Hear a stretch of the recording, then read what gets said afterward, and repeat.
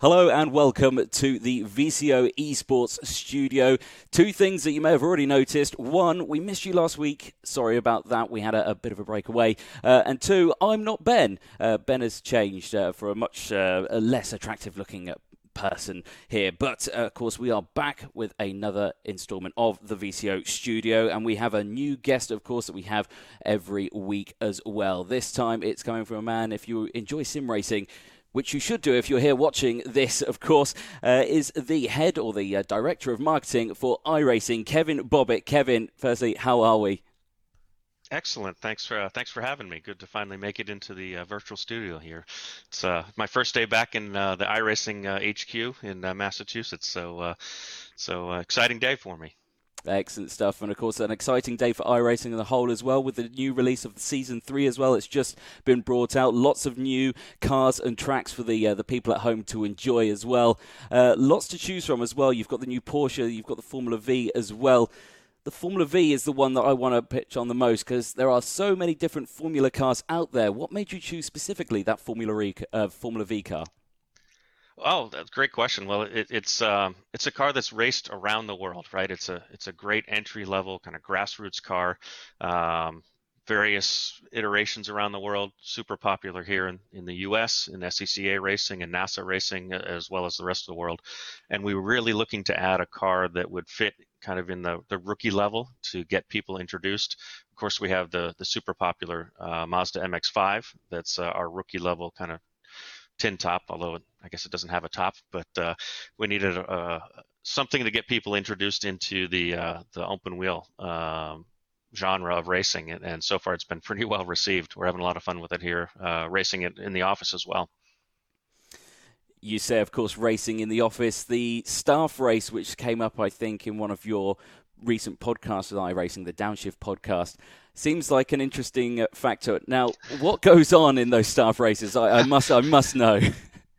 What goes on? Well, a little bit of everything. So, as you can imagine, we have a lot of staff now, but we have a lot of varying degrees of racing skill, right? So we have some actual drivers that were former world championship competitors within iRacing, so they're at a pretty high level.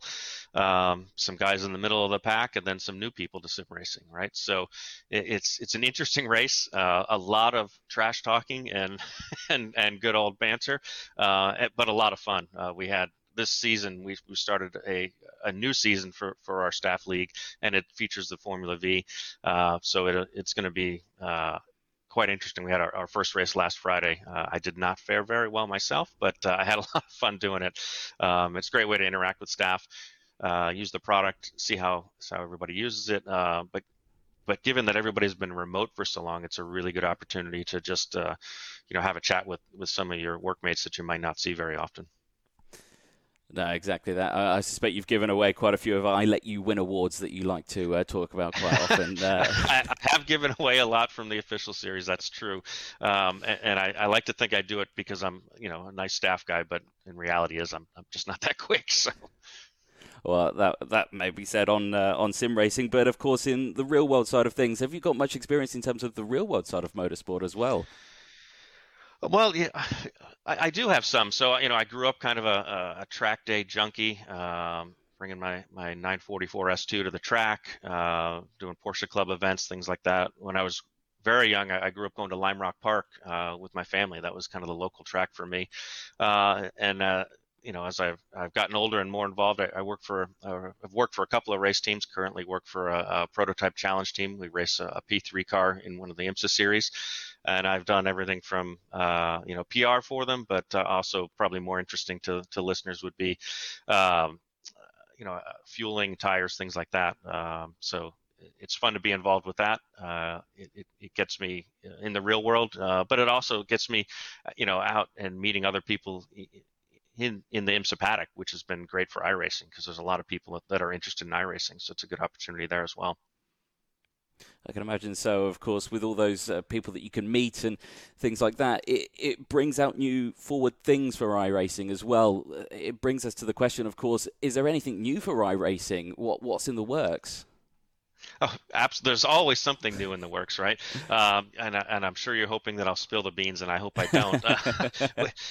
we try not to make too many announcements too far out, right? Because deadlines can be difficult to hit. It's not always just up to us, right? So sometimes we're waiting on data, approvals, things like that. But we definitely have a lot of new cars in the works, some surprises that people probably couldn't guess. So that'll be exciting coming up, before the end of the year. And tracks are always high on the list as well. So I think that, without telling you what's coming, there's definitely some cool things coming in the near future. Excellent. I'm sure the VCO fans at home, when they watch this, will, of course, will get in that comic session and get their predictions in, of course. Now, that's right. iRacing was formed, of course, many years ago. 2004 it was formed, of course. When did you start with iRacing? When did your journey begin with the iRacing team? Yeah, so you're right. So iRacing was founded in 2004, and I joined the team in 2007. I said, yeah, that looks like an interesting little startup. Maybe something will come of that. And here I am, quite a long ways later. But yeah, we launched the product in 2008. So I was here before we launched, and we were trying to figure out where do we fit? Where do we fit in the space, right? There's a lot of games, sims.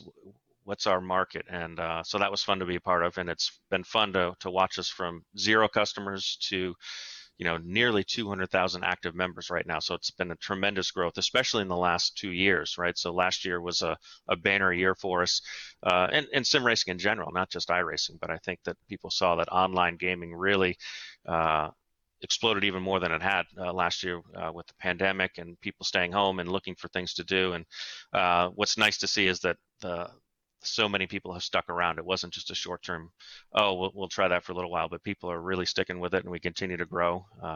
And as you probably know, I like to think our software works better the more people we have with the matchmaking, the splits.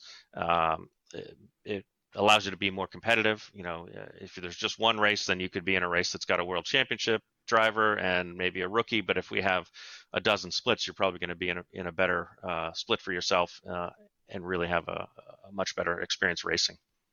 Yeah, exactly. And I think that's what makes the platform in itself such a great, bringing in new people, of course, because you can be online, set up a profile, and you could be in an online race with other people within 10 minutes, which is absolutely amazing. Absolutely, yeah. That's one of our key tenets when we started this, was that we wanted to make this kind of accessible to everybody, right? Sim racing, we didn't invent sim racing, that's been around, but it used to be a bit more niche and a bit more, you kind of had to be a computer guy to know which files did you have to download, do I have the same version of that car, that thing, but iRacing does that all for you. So the main idea is that we're kind of a one-stop shop, and that you can just join and start racing, especially with some of the new rookie content like the Formula V that we talked about a little while ago. Yeah, exactly that. And of course, with sim racing being out for a fair while now, for many years, and like you said, iRacing wasn't the backbone of it, but of course it has been a configuring factor.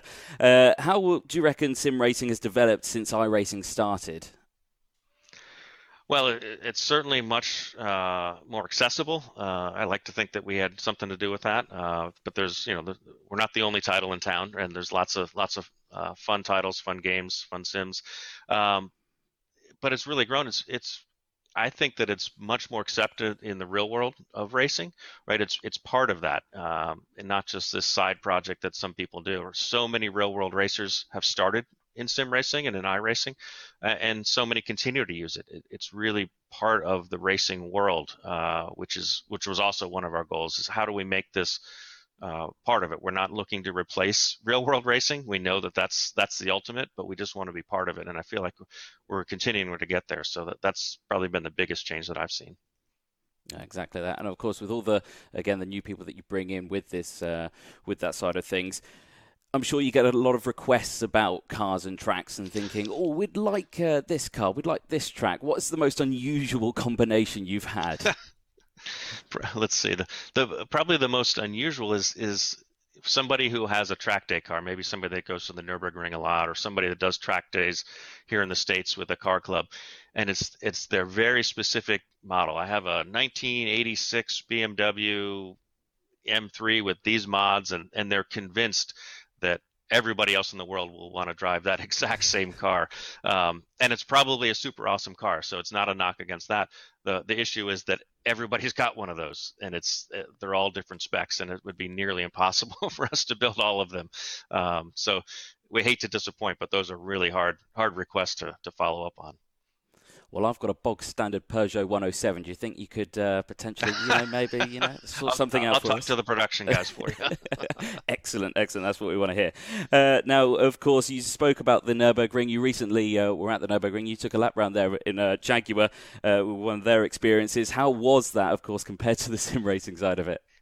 The Nürburgring is a place that any car enthusiast should go to. I've been fortunate to go a few times. The Sim Racing Expo's there every year. It wasn't there last year, but been to, I don't know, 5 or 6 of them. And I always try to get a lap out there. The last time I was there, we did it in a Jaguar, and that was everybody's got to do a ring taxi or ring limo, like the Jaguar. They like to call it the ring limo.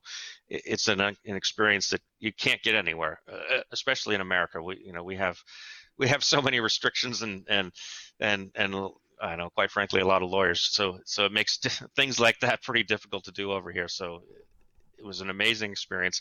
It really did help and add to the experience, feeling like I knew the track, because I've driven it so much in the sim. It's my favorite track to drive in the sim. But it was thrilling. That's probably the best word. It's thrilling. Yeah, I think scary is one that brings into my mind, as I much prefer the esports side of it, because you can hit that restart button and all is well. You don't have to pay for repair barriers or anything like that. But of course, more news as well that came in very recently. eNASCAR announced that they want to do the International iRacing Series. That, of course, starts this Wednesday as well. That's exciting news for yourselves, is it there? Yeah, it's an extension of the eNASCAR Pro Invitationals that we've been doing since last year. NASCAR came to us with that and wanted to expand what we were doing, so it'll be great to include drivers from the Peak Series in Mexico, the Pinty Series in Canada, and Euro NASCAR, and it'll be on some international tracks, right? So non-U.S. ovals, right? I think this week's at Brands Hatch, so that'll be really interesting to see some NASCAR drivers racing there. It's on, I believe it's at 6 p.m. Eastern time, so it'll be streamed, I think, on the NASCAR platforms, but we'll get the details on that for you.